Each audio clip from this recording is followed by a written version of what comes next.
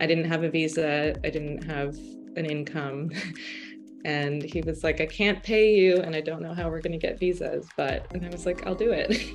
We really believe in what we're doing. But yeah, it's super challenging to raise money on an idea. Every day is different. There's Eduardo and I just joke about like the zigzag of life that is the entrepreneurial world. Literally, it's just like straight up and straight down in one day sometimes. First you got to define the what, but then once you know the what, you can come up with the how and the when. I mean, if I would have known how long it was going to take, I would have probably not done it. Hello guys, and welcome back to Relevant Founders, brought to you by Relevant Software. Relevant is an international software development company that designs, builds, and delivers world-class standard products for Fortune 500 companies and promising startups. Today with us, guys, we've got two people on the show, co-founders Eduardo and Tamara of the Smart Container Company. Tamara, if you would start for me. Sure. So we are an IoT startup, which is Internet of Things. We are focused on the draft beer supply chain at the moment. So the advancements to that industry have been quite limited, even though it's one of the largest industries in the world, one of the oldest industries in the world. So we're taking the keg, which is the most sustainable packaging option for delivering beer. It's a circular economy asset. It's long-lasting life. So we are leveraging that and adding technology to it. So connecting the beer keg to the internet to be able to deliver transparency and insights, better operational efficiency, sustainability for the industry. So there's a lot of improvements that we can make using our technology. Nice. Cool. Tell me, I'm glad you explained keg as well. I'm not sure this is like more of an American term because I searched it when I was looking at your company before, and I searched it and I thought, oh, I'm not sure if that's American, but keg tracker, yeah? So you've got your keg tracker, which we'll go into more detail about a bit later on. Eduardo, if you could just explain to our listeners as well, we've got a whole range of different listeners. Yeah, we've got from startup founders, we've got from engineers, we've got from people who are looking to come into the industry. Tell me, so Tamara mentioned there IoT. Yeah, what is IoT? Why is it so useful right now? Well, the Internet of Things is it's just a broad term for connecting objects to the internet.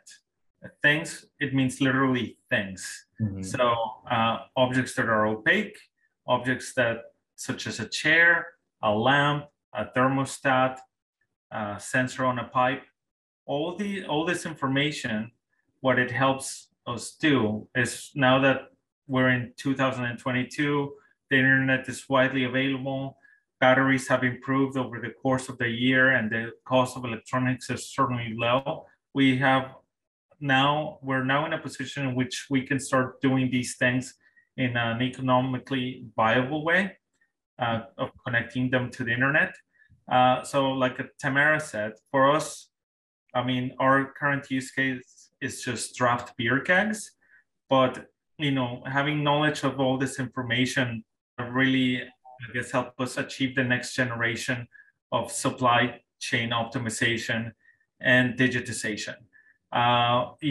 Some people like to call this Industry 4.0. Mm-hmm. It's the next generation, I guess, after, you first had the first industrial revolution when the printing was discovered. Then second generation was when people discovered combustion, right? There was a new amount of technologies that evolved. Third generation was when like the internet became available. That was in the early 2000s.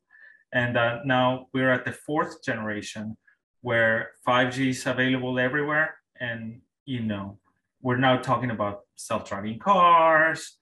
We're talking about flying cars. We're talking about, AI, machine learning, and things like that. So this is the fourth industrial revolution. The Internet of Things is a subset of it.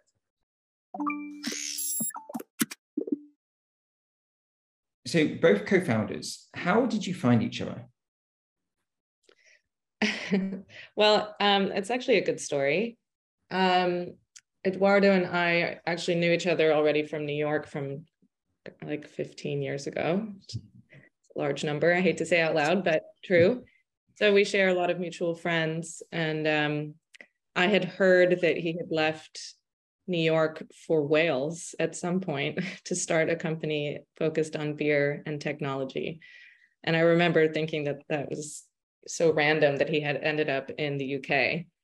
And then about a year later, I was in London, and I was working on an app at the time that had just failed. And Eduardo reached out to me and asked me what I was up to. And yeah, we ended up meeting up, and he explained to me what he was working on, and I was incredibly impressed and interested. And so that's what brought us here. Interesting. And Eduardo, why London? So I'm sorry, why the UK? So Tamara said that you went to Wales. Why did you think about the UK for your next? The US, for the industry that we're in, the US is probably the most complicated ecosystem where we could, in theory, want to launch our product at. So unlike the UK, where, like, let's say a large brewery like Heineken owns all its distribution, owns its kegs, but also owns the pubs.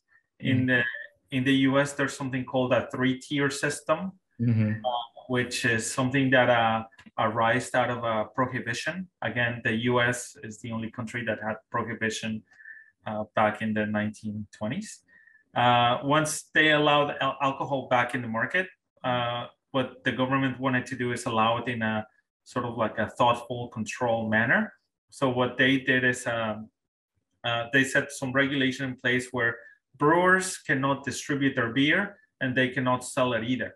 So since our technology interacts with all 3 parties, it's just a lot more difficult to get all parties involved to do a pilot or get them to purchase the technology, versus here in the UK, the market is a lot more consolidated. Let's say like the top 20 largest breweries own almost 90-something% of the market share. Over there, in order to try it, we have to do 3 to the 3rd power in order to get someone to agree to do a pilot. Here in the UK, or actually the rest of the world, it's usually just one party we have to deal with. The UK just also, draft beer, ale, it's just like very embedded into the culture. And so it's a great place to start a company such as this. And then the ability to expand, once you've had some success and you've gained some sort of reputation as a brand into other markets, even such as the US, becomes more simple. Yeah, that is correct. Keg usage in the US is not very high. It's most beer is drank using single-use containers, which bottles and cans. So in a way, that's kind of like why we started the company, to encourage more use of the keg, so that people just use less of those single-use containers. It's important to highlight that, like, the carbon emissions used from using the keg is 10 times and 20 times less than using a bottle and can, respectively. Tell me, Eduardo, there, just quickly on this, is it something that interested you before when you were in the US? I mean, this is a very kind of niche market. Is it something that interested you specifically, this industry, or was it something that you just saw an opportunity, or is it something that you had like a interest in before? Well, I mean, Tamara and I, we both have friends that are in, I guess we're both foodies. We're both beer aficionados. We do like to be social. So definitely, I mean, at least for me, it was something that I was interested in. I'm an ex-strategy and technology consultant. So for me, I was typically advising banks or advising Unilevers or conglomerates such as that. The move towards, I guess, the creation of the smart container really sparks from, I guess, an interest in entrepreneurship and an interest in, I guess, doing a project in a sector where not a lot of innovation currently exists, as Tamara said earlier. Nice. Okay, cool, guys. Right, let's get on to our 10 main questions, which we're going to cover today. Tamara, we're going to start with you. How did you guys come up with the company name? Was it one of these things that took a long time, or was it just something, boom, we know what we want? Well, it was originally called F&W Insights, actually. So food and wine insights. And so that just shows you the evolution of the original concept to where we are today. So like Eduardo mentioned, a shared, enjoyment of the hospitality sector, and an interest in wastage, namely solving for waste in that industry. So it was originally, the focus was on sort of smart objects in hospitality. And then the more research that Eduardo did into that particular sector, the more he realized he was being pointed behind the bar. And then, the obvious use case became the keg out of all these single-use bottles. So once that was identified, the name had to change because it was no longer, aligned. So, we spent some time on it, and we threw around a lot of ideas, and ultimately, like, it does what it says on the tin. So Smart Container Company, the reason, generically calling it a container is because there's other use cases aside from beer that we can adapt the technology for. So there's so many different liquids traveling in kegs these days because of the sustainable element of bulk. So, and then there's other container types that we'll be able to do it for. We've already been approached by a number of different industries, healthcare, oil. So we wanted to keep it somewhat generic. And then Keg Tracker is the product, that we're working on right now. So we can have the umbrella of the Smart Container Company and then several products that are more specified. I think, I guess it comes back to people are quite reluctant to change until they see that it helps. And at the beginning, people don't know how to change. But once they see other people doing it, they've got to jump on the bandwagon, basically. Otherwise, they'll be left behind. Okay, next question for you, Tamara. When was it that you both kind of had this eureka idea? What was this moment that you sat down together and you thought, this is going to work? I guess there isn't one specific moment. I mean, as I said, so Eduardo had been working on the company probably like 9 months in R&D before I joined. But, I worked in VC like 10 years ago. I sat down across from him, sort of not sure what he was going to tell me, what he was working on. So for me specifically, it was that moment sitting with him when he explained to me, the concept, the technology. I don't know, I guess I was sort of expecting that he was going to say something that I wouldn't find to be really a problem that existed that needed to be solved. Because, there are a lot of companies that you're kind of just trying to create something that looks like a solution for a problem that doesn't necessarily exist. So I was really excited when he explained the concept behind what he was working on that first time that we sat down together, which, is a huge reason that I decided to join. I mean, I didn't have a visa, I didn't have an income. And he was like, I can't pay you, and I don't know how we're going to get visas, and I was like, I'll do it. So you have to sort of really believe to put yourself in that position. But yeah, and as I said, it evolved from the name to a few other things, but I think the way that it's come together is also a testament to how Eduardo and I work together really well and balance each other well. And I think rather than one eureka moment, it's just been a bit of a puzzle piece that's been fit together well. And I know how difficult it is to get the visa in the UK as well. So obviously that was a challenge and a hurdle that you had to overcome. Eduardo, what about for you? Was there a moment, or was it pretty much the same? So it was this kind of puzzle together which you both have created. Well, we went through multiple prototypes and multiple ideas before we got to this. The I guess eureka moment was really because we were at some point trying to do scales to measure like the liquid coming out of the kegs and connecting them to the Wi-Fi. But it wasn't until, someone said, well, you know what, Eduardo, like, you guys are all pretty smart here. The scale is not really that sexy. And someone said, well, why don't we try to make the keg smart instead? And that was sort of like, wow, that sounds actually pretty cool. Making the container smart, we're not just focused on selling something to hospitality, but something to anyone that touches the container. So it changed our entire value proposition from focusing on wastage at the pub to selling market intelligence to the brewer Nice. so that they can sell more product and package their products in a more conscious, sustainable way. How did you go about finding your initial funding? Hard task. Funding of accelerator and family and friends. So it's through our and a lot of sweat equity. A lot of, say again? A lot of sweat equity. A lot of I guess a lot of working for free for the first year and a half. Yeah, there were a lot of people that volunteered or devoted time that they certainly didn't have to. What is the challenges that come with that? Is that difficult to ask your friends and family to trust in you to build this thing which you don't know if it's going to work yet? How do you overcome that?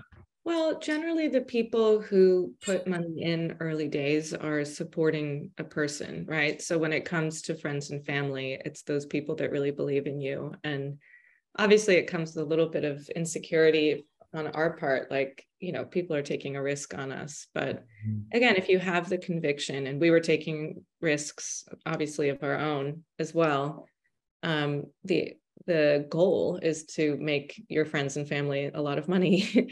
And, we really believe in what we're doing. But yeah, it's super challenging to raise money on an idea, certainly in the very beginning. And then as it becomes more and more tangible, the pressure becomes no less, but you have people that are more interested and more willing, a couple of people to make that commitment for other people to show up and say, yeah, actually, I can see why this would make sense. And yes, it's a lot of pressure as well, because it's not just the pressure of you guys having to make it work, but it's the pressure of your loved ones, your family as well, to make it work, which must be a difficult thing. How do you deal with the pressure? I mean, confidence and just being completely tenacious, because every day is different. There's Eduardo and I just joke about like the zigzag of life that is the entrepreneurial world. And literally it's just like straight up and straight down in one day sometimes. And you just have to be able to grin and bear it and push through to the other side and just know that, you're working towards something that makes sense. Right. Yeah. Like every time we have a down, it's like, oh, okay. Yeah. We've been here before. Yeah, it's expected to have that down end of the world moment. To be fair, Eduardo's calmer about those things than I am, but practice yoga and meditation. That's my answer to your question. What do you do when you have that zigzag and you are down? What do you do? Do you go back to the drawing board? Do you plan it out, or do you just write it out? How do you approach it? For me, I guess it's similar to what I had today, Tamara, with the team. Is I'm a planner, I'm a project manager, and I'm a strategy guy. Oriented. So, for me, I just, we have a problem. If we just know, I mean, that's having a problem is just have problems all the time. But having a solution and coming up with the solution, then tracking against the solution, and defining the how. First you got to define the what, but then once you know the what, you can come up with the how and the when and the who. So, once we set all those things, align the rest of those questions, that's when, you start feeling better, because now you're making progress towards a goal in a thoughtful manner. It's a lot of Gantt charts, plans, actions, timelines. It's calming in its own way, just because you have a person assigned to each task working towards whatever the goal is in the moment in time. Tell me, guys, this is a question from both of you. Tell me, obviously, nowhere near, you're only in the starting blocks really at the moment of your company, of your startup, if you can call it a startup, after around 4 years.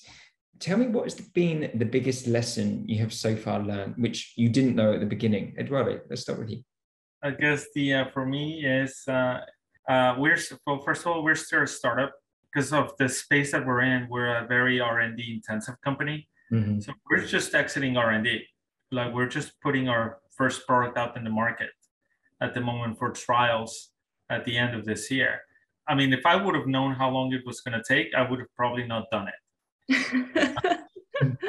Like I said, it's been 4 or 5 years into this, and the product's still not out. But that's because that's just how long it takes to bring all these type of hardware robotics products into the market. There's a lot of in the UK they use universally, people use a life cycle of that's called technology readiness. For hardware companies, it's usually like 5+ years to do the full, from inception to fully working product. When we first engaged the hardware design team, when we already had all these plans laid out, the technology had been sort of working in a test environment, you just can't anticipate that it's going to take many, many years. But at the same time, we're now at this exciting moment where it's, you know, all about to sort of come to fruition.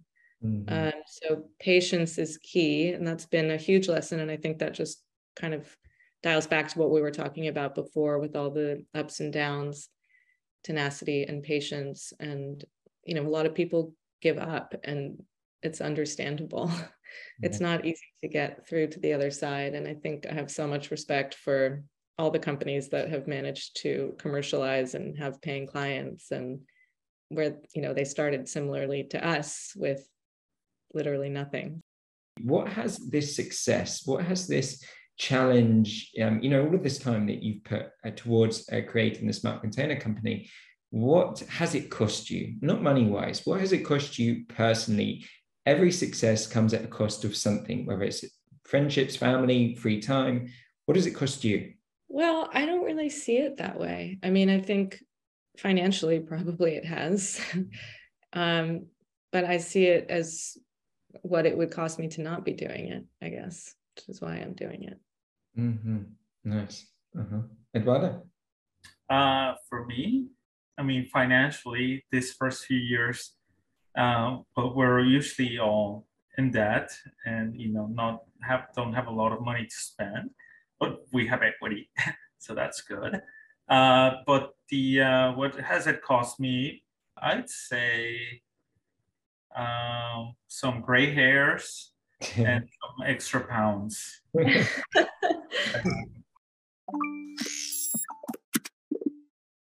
Hey guys, it's me again. If you enjoyed this episode of the show, be sure to press the thumbs up button below. And also, whilst you're there, hit subscribe. Otherwise, you could miss out on all of our interesting content we've got coming your way in the near future.